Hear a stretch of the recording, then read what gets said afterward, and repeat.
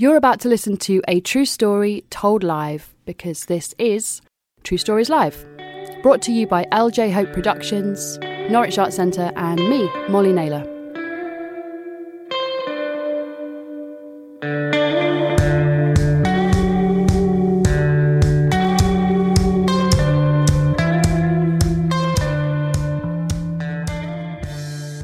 Chris Spalton.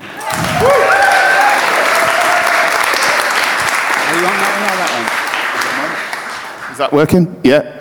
Hi, yeah, cool. Thanks for having me, everyone. And there's actually quite a lot of similarities between me and David, which we'll come to, but I actually had that procedure not too long ago. It was Mr. Ho in Chroma that did that, yeah. Not nice. I've got quite a lot to get through, so I'm going to rattle through it, but I know this is called True Stories. This genuinely is a true story. I couldn't believe it when it happened to me, but I'll get through it as fast as I can. No names have been changed to protect the guilty in this regard.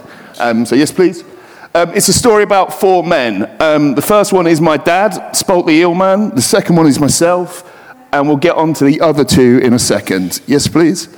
This is my dad. He's the last remaining Fenland eel catcher. It's a pretty niche job. He's a pretty strange character. He catches strange creatures. It's a strange job. The Fens is a strange place in itself. This is me. I'm a comic book artist. I've also written a couple of books. I make music videos. I've just released an album. I do like a whole bunch of stuff. And one of the things I did was the Eel Man Chronicles, which in a very similar way to how David was just explaining how he did his comic book, I started telling, my dad's had an interesting life. I started telling stories about him down the pub to my friends. Always got good laughs. In the end, I did them periodically and did them as a zine type stuff. Eventually created a whole bunch of them and self-published it as Eel Man Chronicles. Yes, please, sorry. This is Tony Martin. I don't know who people are familiar with Tony Martin. If anybody knows Tony Martin, he's a reclusive farmer. And one of his stories, I think it's the next one, one of my dad's stories was, first we'll get to the point. Tony Martin, for those of you who don't know, was an old farmer who lived just outside Wisbech, near where we grew up. And on the 20th of August, we'll come back to this panel later as well, on the 20th of August, two burglars, Fred Barras and Brendan Fearon, travelled from Newark to rob him.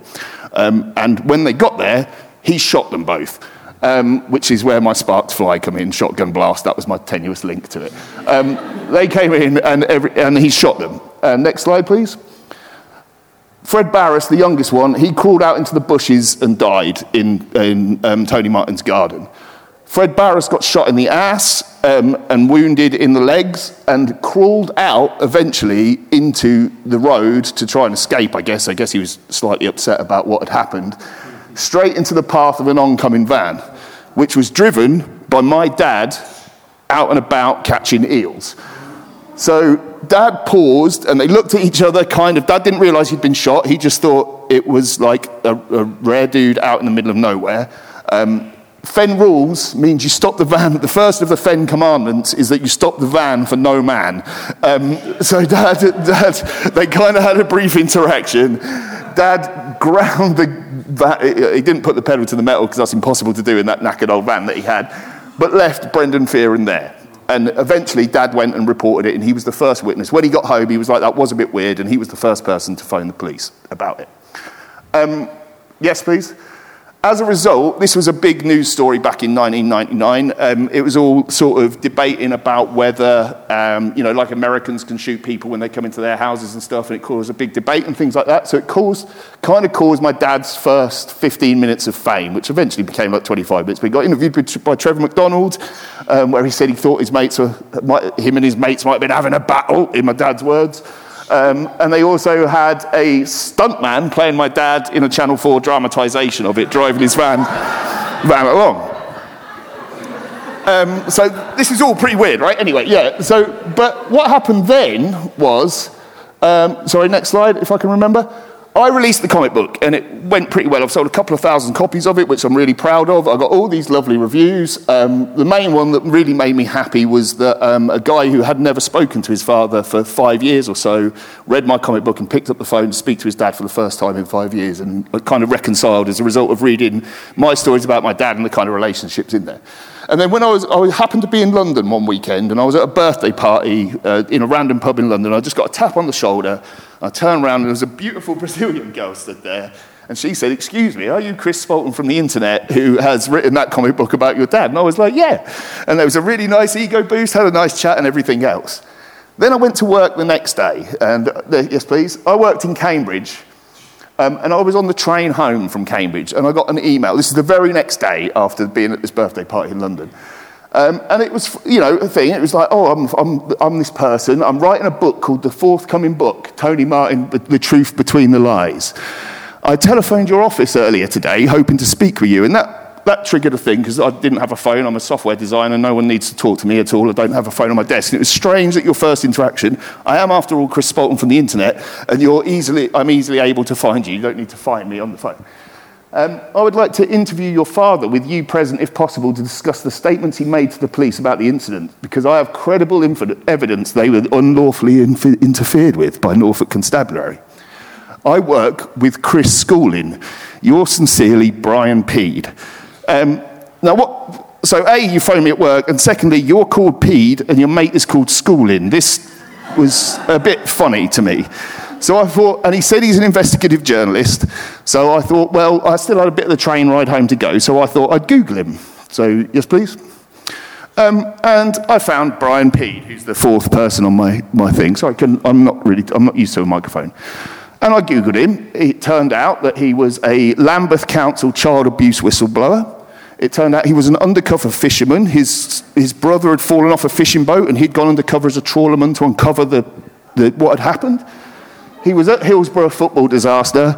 He was the best-selling author of a book on Liverpool Football Club stats from 1880 to whenever. A self-proclaimed investigative journalist, and he was also writing a book to clear Tony Martin's name.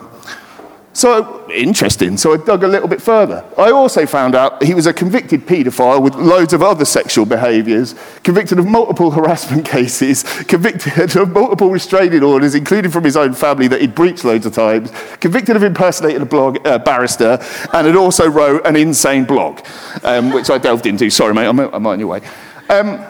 Go back. Sorry, one bit. Oh, yeah. So just go... Well, we'll ride with it. So I got home, and I rang my dad, and I was like, just so you know, I've had this email off this dude. I've looked into him. He seems a bit weird. If you get a phone call, he obviously wants to speak to us. If you get a phone call from an unknown number, just let it go to your answer phone and, write it out and see. Don't just answer it. My dad said, it's funny you should say that, because we grew up in a village called Parsondrove out in the middle of the fens. And he was like, my mate's been in the post office today, and the lady there said there's been two blokes come in saying they're private investigators, demanding to know where the eel man lives. Saying, where's the eel man, where's the eel man? And it all got very heated, and she ended up trying to kick them out. They were there for a long time. She ended up phoning the police afterwards. So, as a result of that, obviously, it's a bit like, what the hell is going on? This has just sort of come out the blue. Next slide, please. So, kind of, yeah, but no, mate, if that's cool. So I just wrote him a very polite email. Hello, Mr. Peed. Just writing to confirm that me and my dad aren't really interested in talking to you because you seem quite weird. I didn't know it was the same guy at the time. But yeah, we consider the matter closed. Yes, thanks. So then I got another email. You appear to be ignorant of the law. We can conclude that you and your father, he really does need to speak for himself, are involved in a cover-up and a state of denial and perverting the court's justice. The easiest way for this to be resolved is for you and your father to meet with us as offered. He's not in trouble, at least at the moment, but if you don't, we'll make it public. I wouldn't bother trying to go for alleged harassment against Mr. Schooling. Well, I didn't mention harassment, Brian, so, the lady doth protest too much, somewhat. We will provide you and your father with one final opportunity in which to comply with our request. This will not go away. You and your father will look very thing. And generally, you will be severely dealt with. Okay, cool. Cheers for that, Brian. This was starting to get a bit odder. Yes, please. So I went down the P vortex and read his blog in much detail. One of his cases, I found out, he disrupted an entire court case because he felt he was entitled to the finest legal representation, and they hadn't given him that. So because Imran Khan, the president of Pakistan, hadn't answered his emails, he disrupted a whole case. He had lots of stuff about the royals, and I'm all up for lizard royals and stuff like that. But it was something to do with just weird lo-fi stuff, like a guy at a garage fixed Prince Charles' car, and therefore he was involved in all this. Most of it was about his persecution. That's why I've put Burn Witch Burn in there, because every case against him was false and mishandled and stuff like that. So, for example, he had a little army of sort of disciples. So apparently he was convicted of getting a hand job in a theatre in London at one point and being like lewd behaviour. But his mate went 20 years later, and he asked everybody in the pub next door whether they remembered it, and they didn't, so therefore Brian was framed. Which, genuinely, that's on YouTube, you can go find that, he says all that within the first minute. This was one of my favourites, when he tried to inject himself into a child abuse inquest or something, where he disrupted the whole thing. This is from the Daily Mail, actually, for all its sins, but in a long and rambling address, Mr. Pede cited Magna Carta, most of the lyrics of the Simon & Garfunkel song, Sound of Silence, the writer Franz Kafka, the Book of Proverbs, and Martin Luther King. So no wonder that disrupted things, right?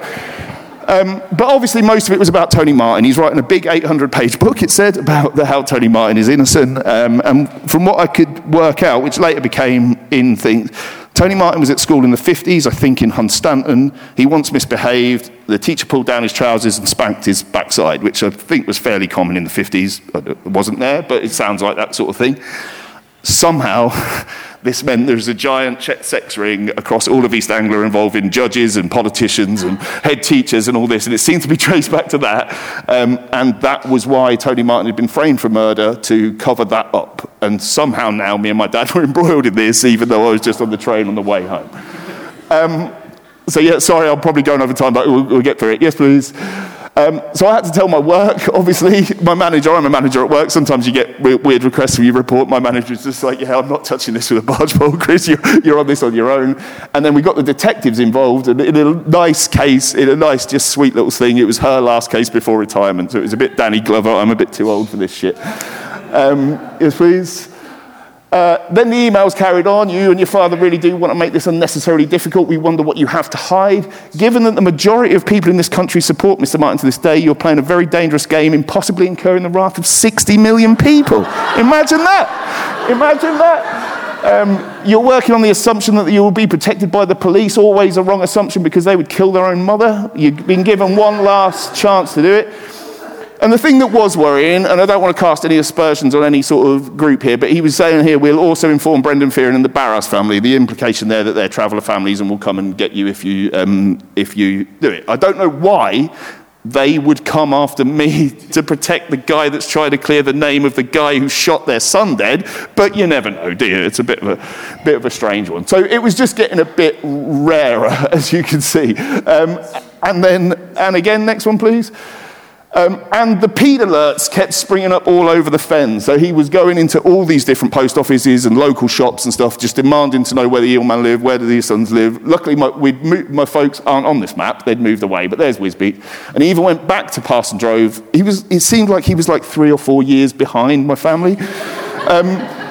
He went back to the Parson Drove one and bust back in there again. And that is actually where we had lived. And in the end, her husband chased them out and was like literally chased them out of the shop. And they jumped in their car and screeched off. And he was banging on the roof of the car as it sped off and stuff. But after a month or so, this kind of alternated, and this all sort of alternated. After a month or so, Brian's door did get kicked in by the police at 5 a.m. in the morning, and they took all his computer equipment and things like that, so he couldn't do it. So I thought, yes, please, that was that. His sort of blogs died down and things like that.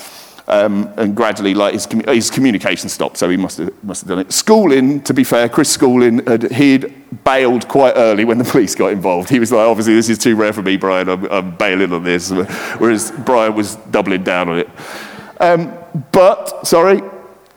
So I thought. And then Brian appeared again, and he's been doing a series of talks, like rambling long, three talks, where he's just the eel man, the eel man. And then he delves into my dad's police statements and things like that. Sorry, next slide. And my favourite quote from this video is, "It sounds plausible and contains lots of facts." And it's like, dunno, Brian, maybe that's because it is plausible and factual, I'm not sure. And then you watch a few more minutes, yes please, and he brings up the Eelman Chronicles, and he's got that slide there, right? And his whole thing is that that panel there says 1 a.m. I just wrote 1 a.m. because I knew it was the middle of the night. Actually, it happened at 10:30 p.m. So my bad, I made a typo in my comic book. So sorry, next slide. So there's Brian as the Da Vinci Code. He seems to think the Eelman Chronicles is some mad, like, you know, hiding in plain sight type stuff. But the thing is, above that panel, directly above that panel, is a talking eel, who's my character for the whole thing. It's like, I wouldn't use it necessarily, Brian, as hard evidence that we're part of this huge cover-up. Next one, please. Also, Tony Martin went on telly and said I did it and I'd do it again, so I don't know why you would write an 800-page book. So yes, please, sorry. So in summary, sorry, I've probably gone on. I wrote a comic about my dad. I was stalked and harassed by a paedophile called Pede and his sidekick Schooling because they thought that me and my dad helped frame an innocent man for murder to cover up a high-level child abuse ring. My typo means that I'm part of the cover-up and leaving clues in place. Like Tony Martin said it did it anyway. Probably a waste of time, Brian. I will put this, I didn't mean to draw this. David asked me to draw it, but I didn't get round to it. But sorry, next slide and final slide. Eventually, there will be an Eelman 2, and the incredible adventures of Pede's bounty hunting services that contain conspiracy, blackmail, harassment, and fiddling. We can do this the easy way or the hard way will be in there. That's it. Thank you. Chris Spalton! Sorry, David.